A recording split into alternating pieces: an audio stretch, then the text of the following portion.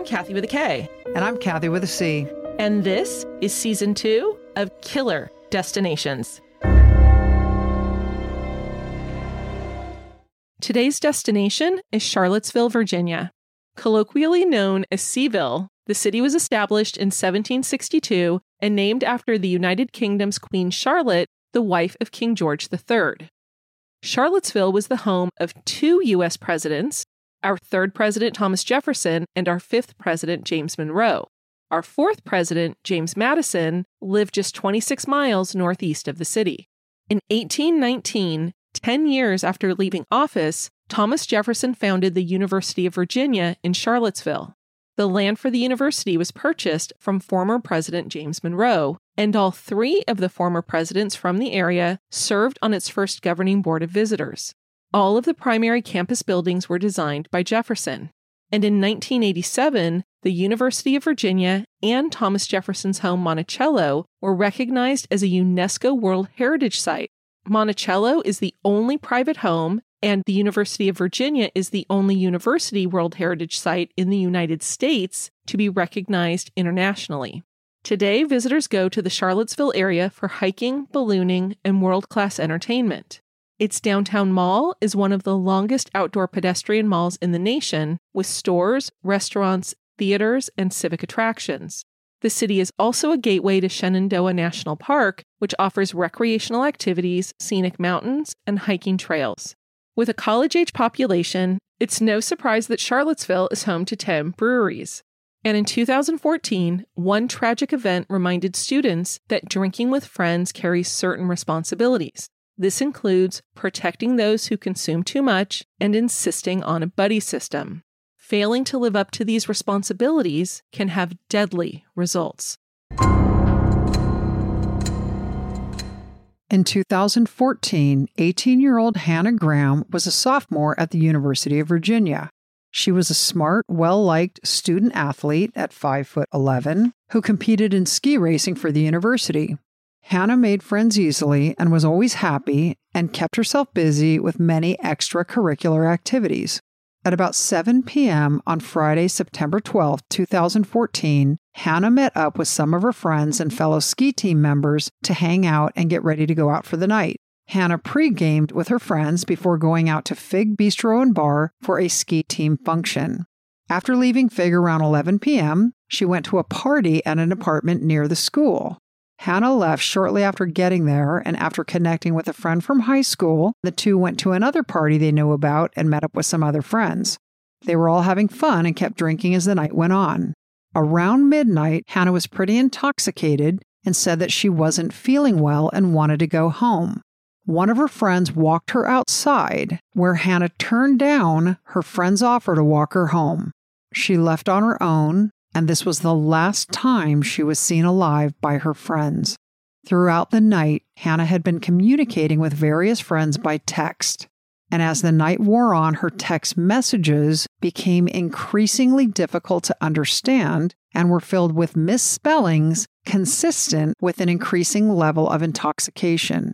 In the last text messages that she sent, she indicated that she was lost and referenced 2 streets in Charlottesville, and then moments later referenced another street near the downtown mall. The last communication from her phone was a text sent to a friend at 1 a.m. early Saturday morning stating, "I got stuck down, though." And Kath, I have no idea if any of her friends knew what she meant. Or maybe it was just part of the intoxication, and so it wasn't supposed to make sense to them. Did you read anything as to whether or not her friends were texting her back? I did not read that. Neither did I. But that is a question that I have in my brain. What is happening with her friends as she is communicating to them? On Sunday, September 14th, Hannah's friends reported her missing after no one had seen or heard from her since late Friday night. Hannah had plans to volunteer early on Saturday morning and did not arrive or respond to multiple attempts to contact her. This was out of character for Hannah. Her total lack of contact with friends, family, or others known to Hannah was highly unusual, and that prompted her family to go straight to the police. Immediately, Charlottesville police began searching for Hannah. The FBI, the Virginia Department of Emergency Management, and K-9 teams soon joined the search efforts, and the case received extensive local, national, and international attention. Through their extensive investigation, police discovered video surveillance footage and heard eyewitness accounts that helped them piece together what happened to Hannah after she was last seen by her friends. Kath, it turns out that at around 12:45 a.m., so this is late Friday night, early Saturday morning, Hannah was spotted at a place called McGrady's Irish Pub. This is also in Charlottesville. A video from a camera on top of the building showed Hannah wearing a gold crop top and black pants. The bouncer working the door that night told investigators that he noticed Hannah because, well, first of all, she's 5'11" and very pretty, but he said she walked by him once, turned around, and then walked past him again. The bouncer told police that when she walked past him the second time, he saw that Hannah was pretty drunk, so he asked her if she was okay or if she needed his help. Hannah replied that she was okay and didn't need help, and then just walked away. From there, video surveillance showed that she started walking in the direction of the downtown mall. Footage from a local Shell gas station showed her breaking into a short jog as she passed beneath a railway bridge. She was probably freaked out. That would be terrifying. I had that same exact thought. That's so dangerous. Although I wouldn't have been walking by myself in the first place because I just would have been scared of all of it. She was next seen in footage walking past a supermarket, an apartment complex, and a restaurant, continuing the same route towards the mall. In all of this video footage, Kath, Hannah appeared to be unable to walk in a straight line. 2 days after Hannah was reported missing, a state police helicopter flew over the route she was last seen taking late Friday night and early Saturday morning. The police also set up a tip line, and calls had already started pouring in. That same day, Hannah's family, her parents John and Susan, and her brother James, released a statement through the University of Virginia that said they were heartbroken but remained hopeful that Hannah would be found. The next day, police revealed that they had received 2 new videos from the route Hannah had taken the night she disappeared. Minutes after she jogged under the railway bridge, surveillance footage showed a white male going in the same direction walk past Hannah. He glanced over his shoulder to look at her again, then stepped into a doorway and stopped. That is so scary. That is very terrifying. A few minutes later, as she was seen walking past the doorway, the man stepped out and began following her. In the second new video, which was filmed just 2 minutes later, Hannah looked like she was walking with somebody, and you can't tell if the person is male or female, but you could see the same white male following close behind. Detectives continued to reach out to local merchants that had surveillance cameras on their buildings. And although the city uses surveillance cameras, they were never installed in any of the downtown mall areas. Kath, I had read somewhere that that was because the city council didn't want to ruin the aesthetics of the area. I can understand that, actually. I'm a little conflicted, so I get that. I agree. Conflicted until something like this happens, and then of course you want it, but then Correct. once it's over, you're like, okay, take them down now. Yeah, totally. Police also asked landowners and landlords near the mall to search their property for any signs of Hannah. 5 days after Hannah vanished, investigators spoke with the white male seen walking behind Hannah on surveillance footage early Saturday morning. And Kath, I believe he actually came forward and contacted the police, but I'm not sure why I believe this, because when I went back to look, I couldn't find anything that said something one way or the other. Well, we like to make up things anyway. I know, but we at least admit it. So there you go. It actually makes sense since this case was so publicized. It does. Now, according to an article in the Daily Progress by Dean Seal, the man told police he was following Hannah because she looked to be physically distressed and he wanted to make sure she safely got to wherever she was going. This witness told police as he was following her, a second man walked up and put his arm around Hannah. This witness described the man as being black, in his late 20s or early 30s, around 5'11", weighing between 250 and 285 pounds. Later that day, UVA police issued a statement warning the university community. The statement said that the weekend Hannah disappeared, 2 UVA students were believed to have been sexually assaulted near the route Hannah Graham was last seen. At that point, the assaults had not been connected to Hannah. And Kath, listen to this. 1 week after Hannah disappeared, almost 1,000 volunteers gathered at the John Paul Jones Arena on the university's campus to take part in a community search effort.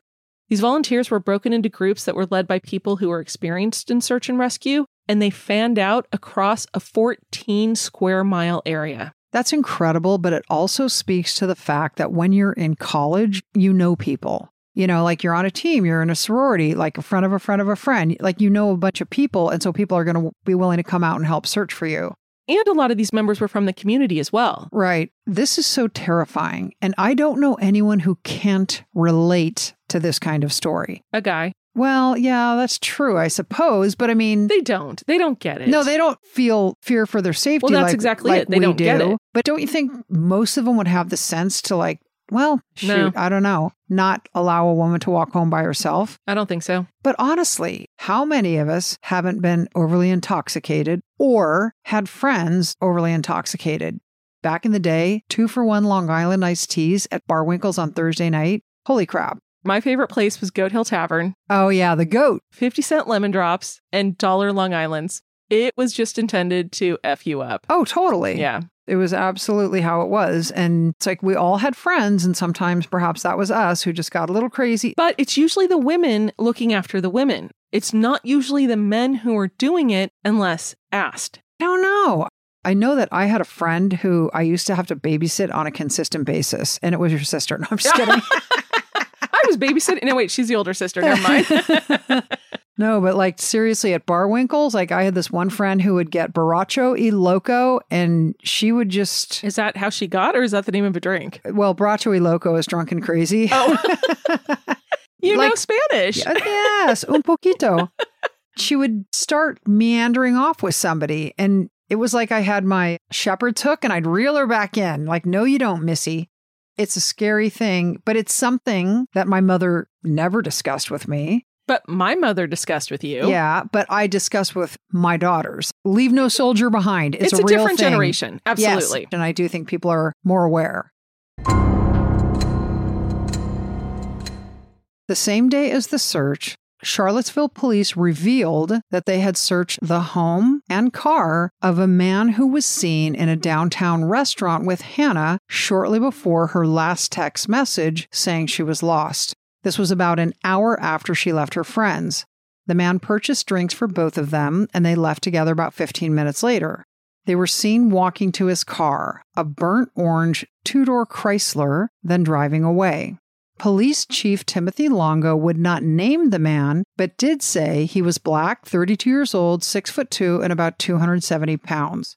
Chief Longo confirmed that they searched the man's residence, but refused to call him a suspect.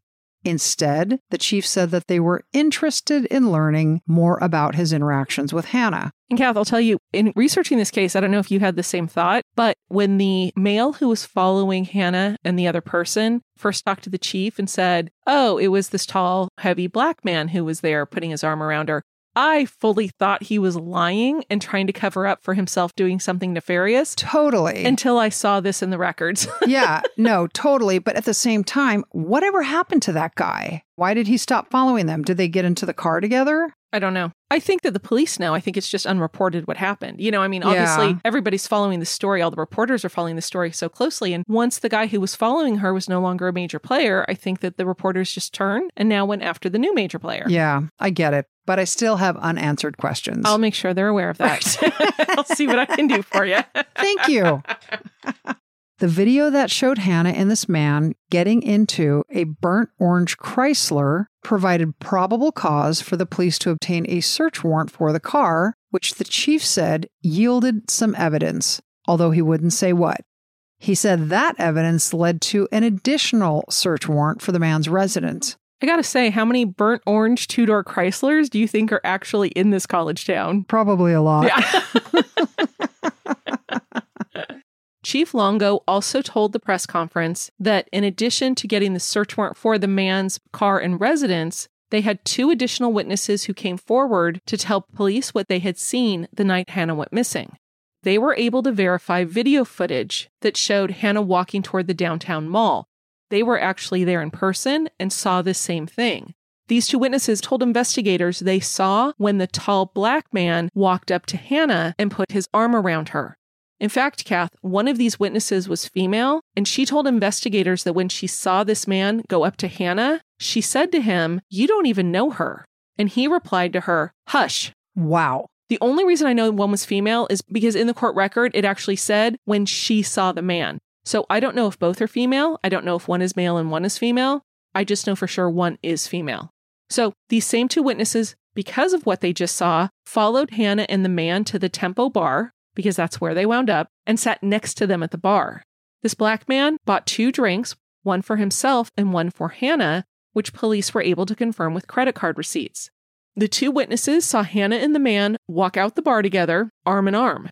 As Hannah and the man walked down the street, a third eyewitness said he saw Hannah begin walking ahead of the man as if to separate herself from him.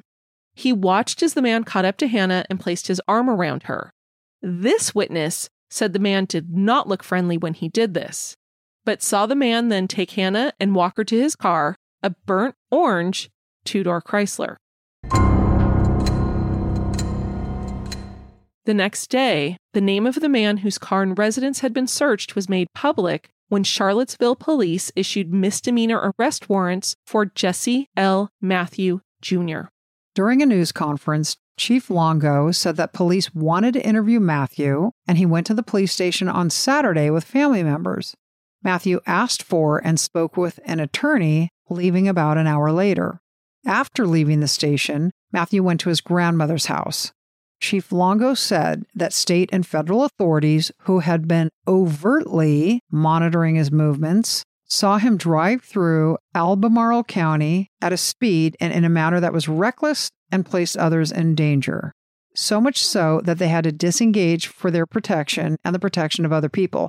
So basically, Kath, what this means is that they engaged in a high-speed chase and some supervisor told the officers, stop, which is the worst thing you can do to a cop who wants to get in a chase. Oh, absolutely.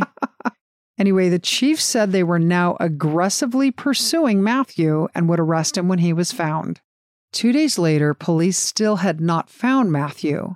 Albemarle County investigators were in his apartment Monday morning and left with 3 parcels, but did not divulge what was in them. Matthew's landlord spoke with reporter Kay Burnell Evans from the Daily Progress and said a couple who had been living with Matthew moved out and his pit bull Popcorn was missing. The landlord said she spoke with Matthew a few days prior to discuss bills he needed to pay, saying he did not keep track of things very well. She also revealed that Matthew was employed as a patient technician in the operating room at the University of Virginia Medical Center, where he worked for 2 years. I know it's alleged and he's presumed innocent until proven guilty, but it scares me how normal a job that is if in fact he's guilty of doing this. I agree 100%.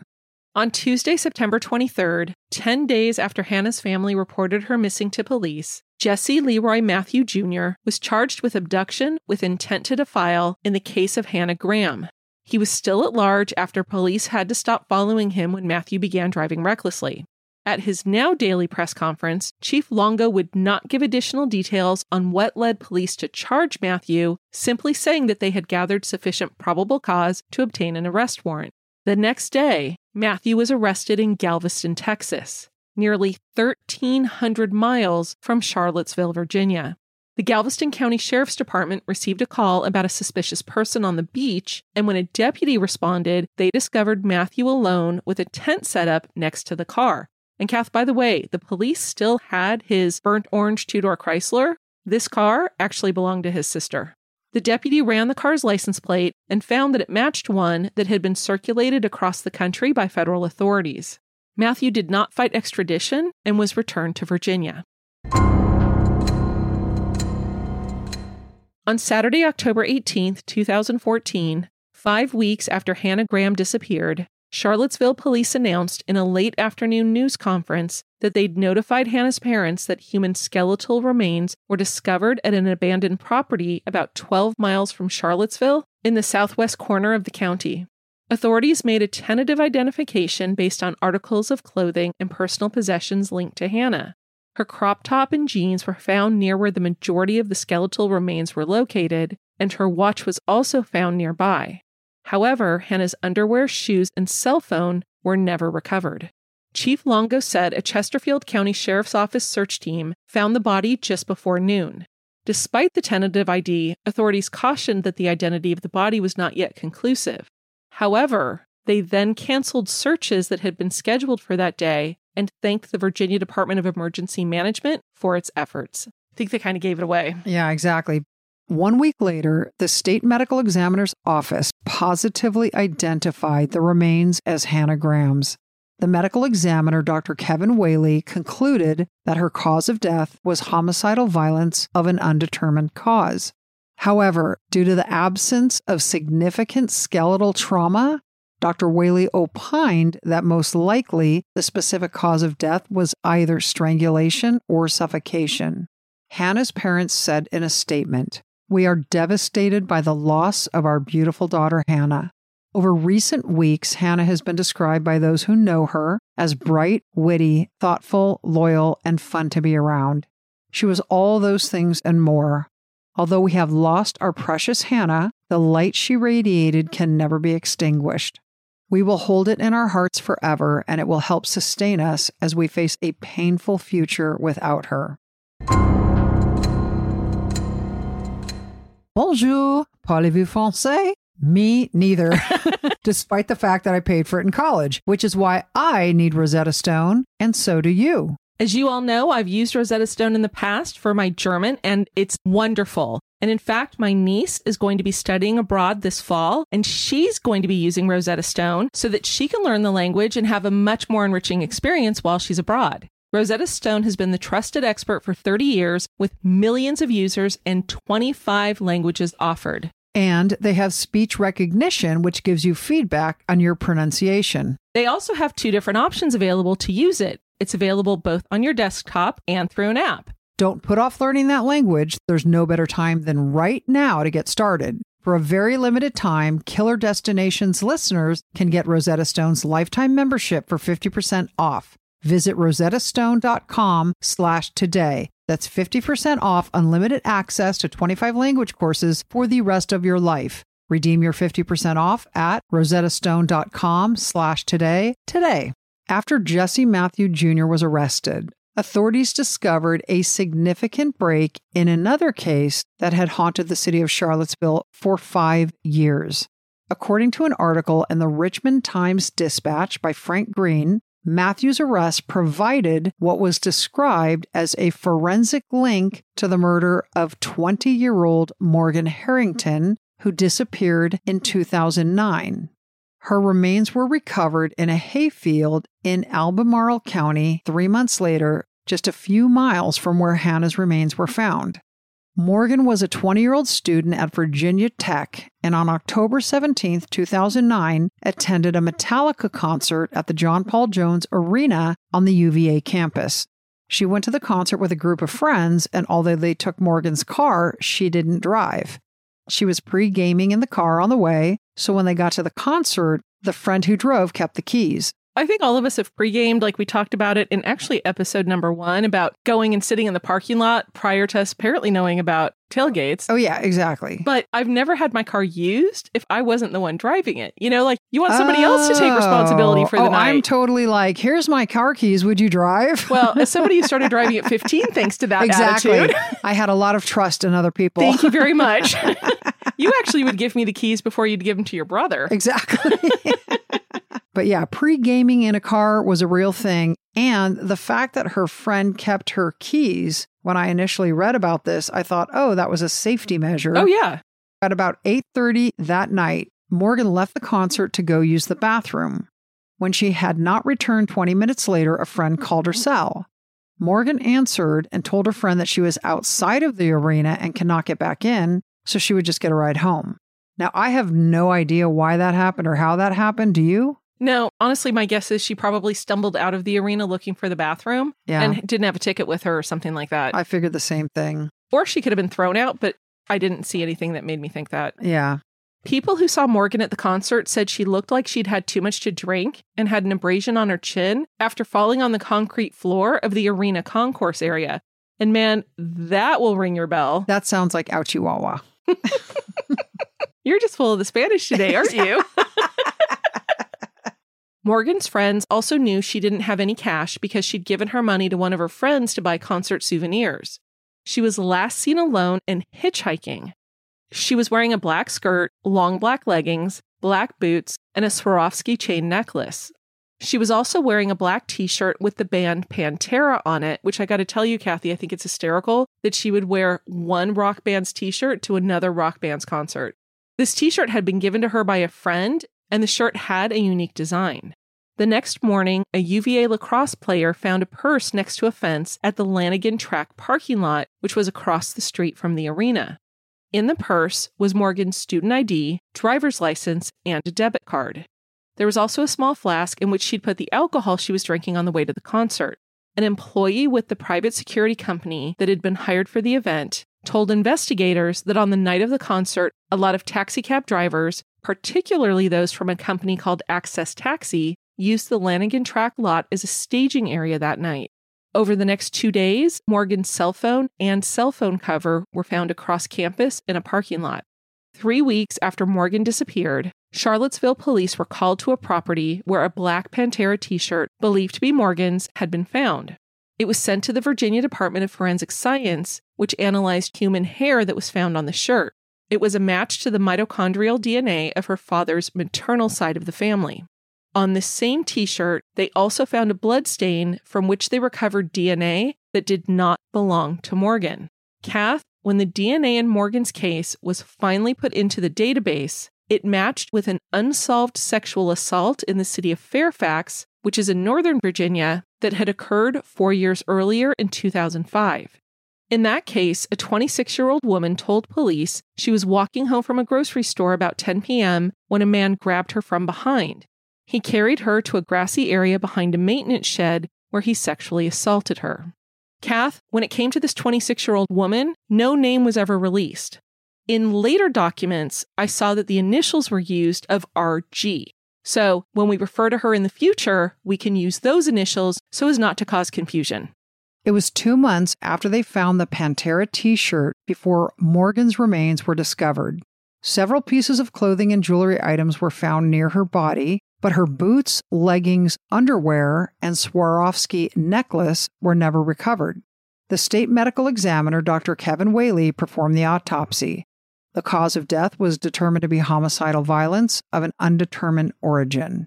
Dr. Whaley also noted that Morgan had a spiral fracture of her left upper arm and 2 green stick rib fractures. And Kath, a green stick, according to Google, is where the bone cracks only on one side and it doesn't go all the way through the bone.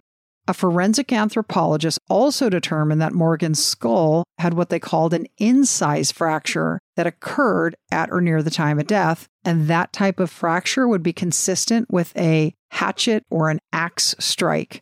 But it was not ruled the cause of death, and frankly, I'm not sure why.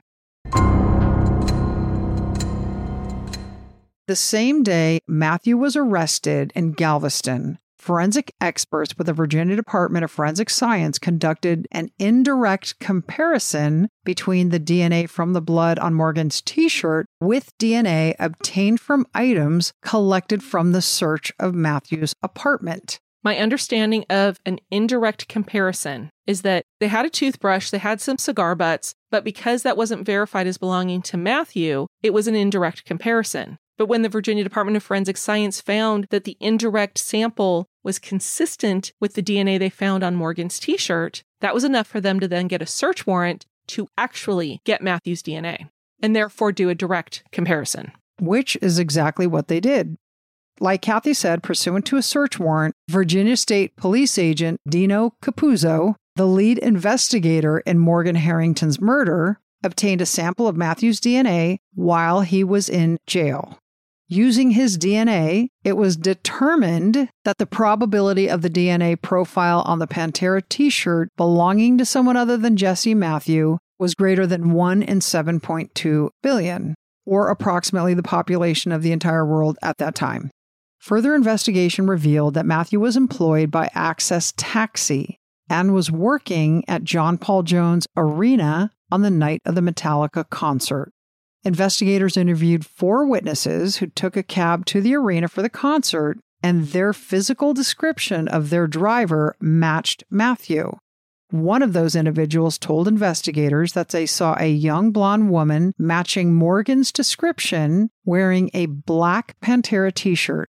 She was standing just a few feet away as these witnesses exited the cab, and the reason they remembered her was because they commented on her t-shirt. In addition, analysis of phone records associated with Matthew revealed considerable activity in the Charlottesville area prior to Morgan's disappearance. However, there was about an hour and a half of inactivity after 9:30 p.m., followed again by considerable activity for the rest of the night. Access taxi dispatchers told investigators they remembered that they had had an extremely difficult time reaching Matthew for fares during parts of that night. Jesse Matthew was charged with abduction with intent to defile, kill, and murder Morgan Harrington with malice and premeditation. Kath, it was also reported at this time that Charlottesville police had become aware of a sexual assault allegation against Matthew while he was a student at Liberty University and a member of its football team. He left Liberty soon after this allegation and enrolled at Christopher Newport University, where he also joined the football team. He left that school 10 months later under similar circumstances, although no charges were filed in either case. Just 3 months after Hannah's remains were found, the Albemarle County grand jury indicted Jesse Matthew Jr. on upgraded charges. Remember, he was originally charged with abduction with intent to defile in the case of Hannah's disappearance. The new charges mimicked the charges Matthew faced in Morgan's death, which now included murder. Just 1 week after Matthew was arrested in Galveston, Texas, he was indicted in Fairfax County for crimes against the previously mentioned 2005 sexual attack of R.G. This is the 26-year-old woman. And Kathy, for this crime alone, in 2015, he was sentenced to 3 life sentences, 1 per felony that the grand jury indicted him for. But under a geriatric release program in the county, Matthew could be eligible to be released from prison at age 60. Kathy, remind me how old he was? He was 32 when these murders happened, so he would have been probably 33 the next year. Okay. Thanks. Phew, thank you for doing that math. Just in case you were unclear on that. That's awesome. I believe he was 34 the year after, but I'm not sure.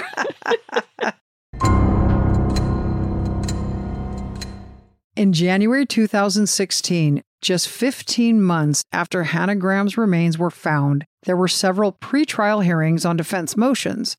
One was a 10-hour evidentiary hearing on a defense motion challenging the validity of the probable cause used to obtain a search warrant, and this was the search warrant for Matthew's house.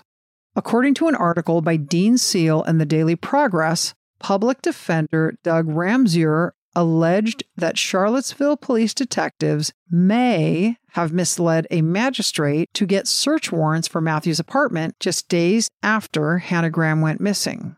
In testimony during the hearing, it was revealed that authorities used a scent dog to track Hannah's movements the night she disappeared.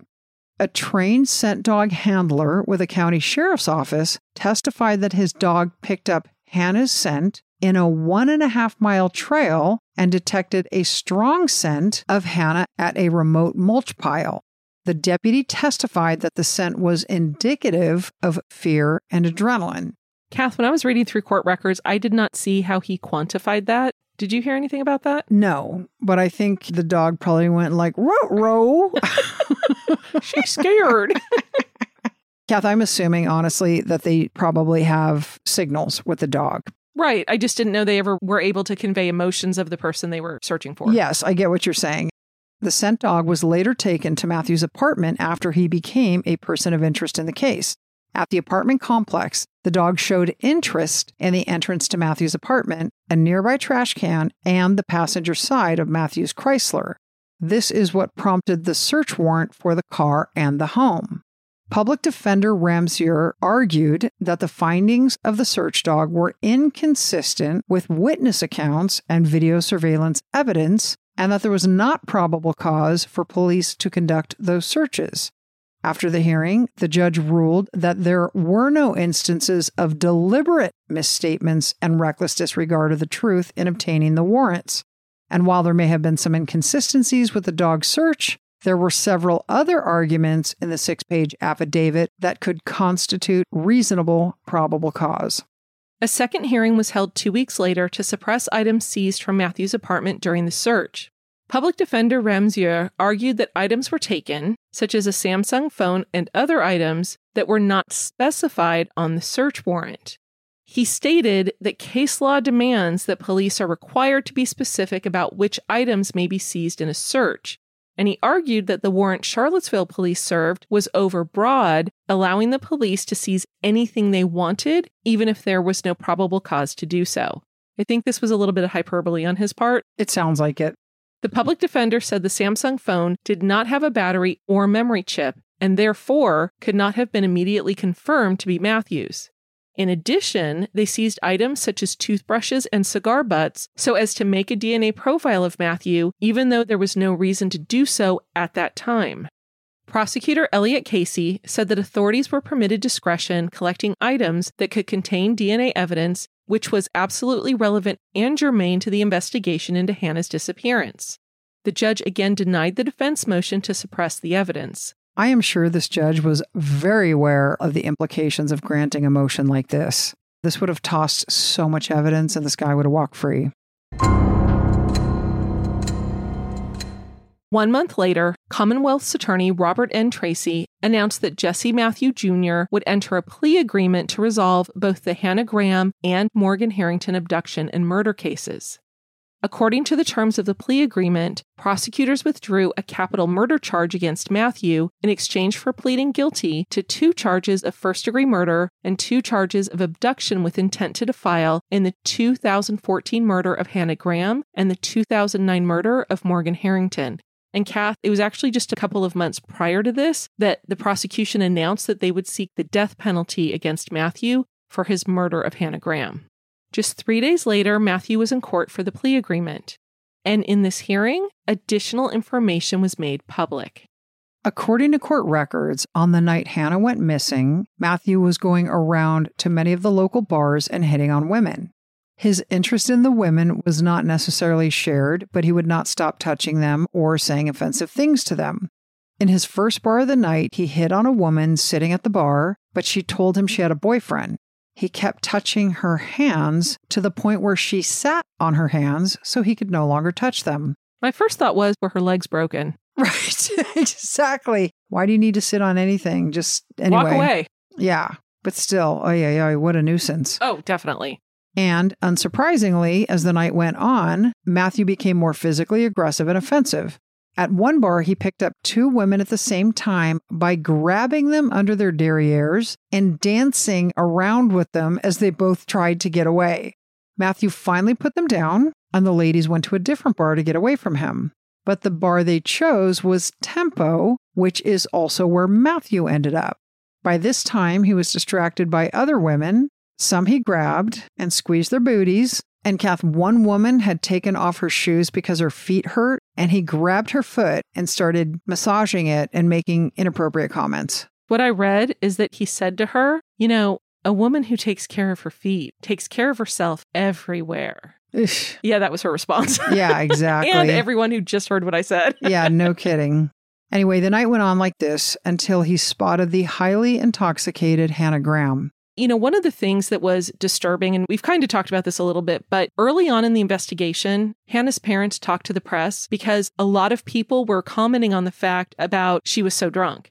And that's what a lot of them focused on. Not that she was missing, but it was more of a, well, you did this to yourself, honey, which really surprised me because in 2014, I think we all know better than that. But there was additional witnesses who talked to the police there. And I got to tell you, I was really angry about what I read. 2 witnesses told investigators that they watched Matthew with Hannah. And as the pair were leaving that night, one said to the other, he's going to F her up. So 1, why did you not do anything about it? Yeah. And 2, why would you tell someone that? I know, I would be too ashamed to tell anybody that I had thoughts like that and did nothing. I can't even imagine. Yeah, I can't either. What isn't described here, except in a couple parts, was Hannah's demeanor. Did it appear to some people that she knew this guy? Did she appear to be enjoying herself at all? Or was she just a wasted mess where she's practically being held up. I don't know. Well, if they described her on the videotape as not being able to walk in a straight line, I can't imagine that she looked like she was okay. I know. Clearly, when she was walking down the street, we know she wasn't okay. Right, because we had a couple witnesses follow her. Right. But when she's in a bar at the end of the evening and this skeezy guy is doing his thing, what is her demeanor? Well, one of the things that happened after that, after they left the bar, is a witness told police that he saw Matthew with Hannah walking to the car, and at one point he heard Hannah shout at him in a voice this witness described as rapid and frightened, "I'm not getting in that car with you." That's terrifying. So Matthew went, took her by the arm, and put her in the car. What did the witness do? Nothing. Didn't even call police at the time. Take a picture with your cell phone of the license plate. Do something. Here's the thing. Call police departments, call dispatch, let them know, give license plates. They would rather you called and were wrong than did nothing. 100%. Especially in a college town. Anything that is telling you instinctively that if this were your sister, you would not want this happening, you pick up a phone. At the conclusion of the plea hearing, the judge sentenced Matthew to 4 consecutive life sentences, and under the plea agreement, there is no possibility of parole. It also means he won't qualify for Fairfax County's geriatric release program. Both the Graham and the Harrington families supported the deal and were grateful that they would not have to go through a trial. Hannah's father, John Graham, said their overriding priority was that Matthew would never be able again to inflict his depravity on young women. Matthew's deeds showed that he is far too dangerous ever to be allowed to be free. Hannah's mother, Susan Graham, said in her victim impact statement that Matthew was a serial rapist and murderer hiding in plain sight, and she called Hannah a heroine for helping to apprehend Matthew, which is absolutely true, and what a high price to pay to do that. Oh, that's very true. Morgan Harrington's mother, Gil Harrington, thanked the law enforcement community who removed Matthew from the streets. She said, "You all were determined to and resolute to find a top-tier predator that hunted in this community." A spokesman for Jesse Matthews' family apologized to the Harrington and Graham families in a statement read outside the courthouse. The Reverend Louis Carr said, "We know that there is nothing that we can do to erase what Jesse has done, but we pray that you will find in your hearts to someday forgive our loved one." Jesse Matthew Jr. is now 41 years old and serving his sentence at the Red Onion State Prison, which I didn't realize they had naming rights for prisons. Not to be confused with the Red Onion Bar. Exactly. Which is a supermax prison in Southwest Virginia. Most recently, in July 2021, a dozen anonymous women filed a lawsuit against Liberty University, the first college Matthew attended. The suit accused the university of enabling on-campus rapes, claiming the university not only failed to help them after they reported sexual assaults or sexual misconduct, but also made the college more dangerous through its responses or lack thereof. One of the lawsuit's claims was from a plaintiff who said she was attacked when she was 15 while attending a summer camp offered at Liberty University. When the plaintiff contacted campus police, she was told she would be criminally charged with filing a false police report if she did not withdraw her assault claim. According to the lawsuit, the plaintiff later learned the attacker was Jesse Matthew Jr. 10 months after the lawsuit was filed, it was settled. However, the details of the settlement were not made public. Thanks for listening. Hope you enjoyed the story as much as we enjoyed telling it. Rate us, review us, and follow us on Facebook and Instagram. Only 5 stars are allowed. Remember that.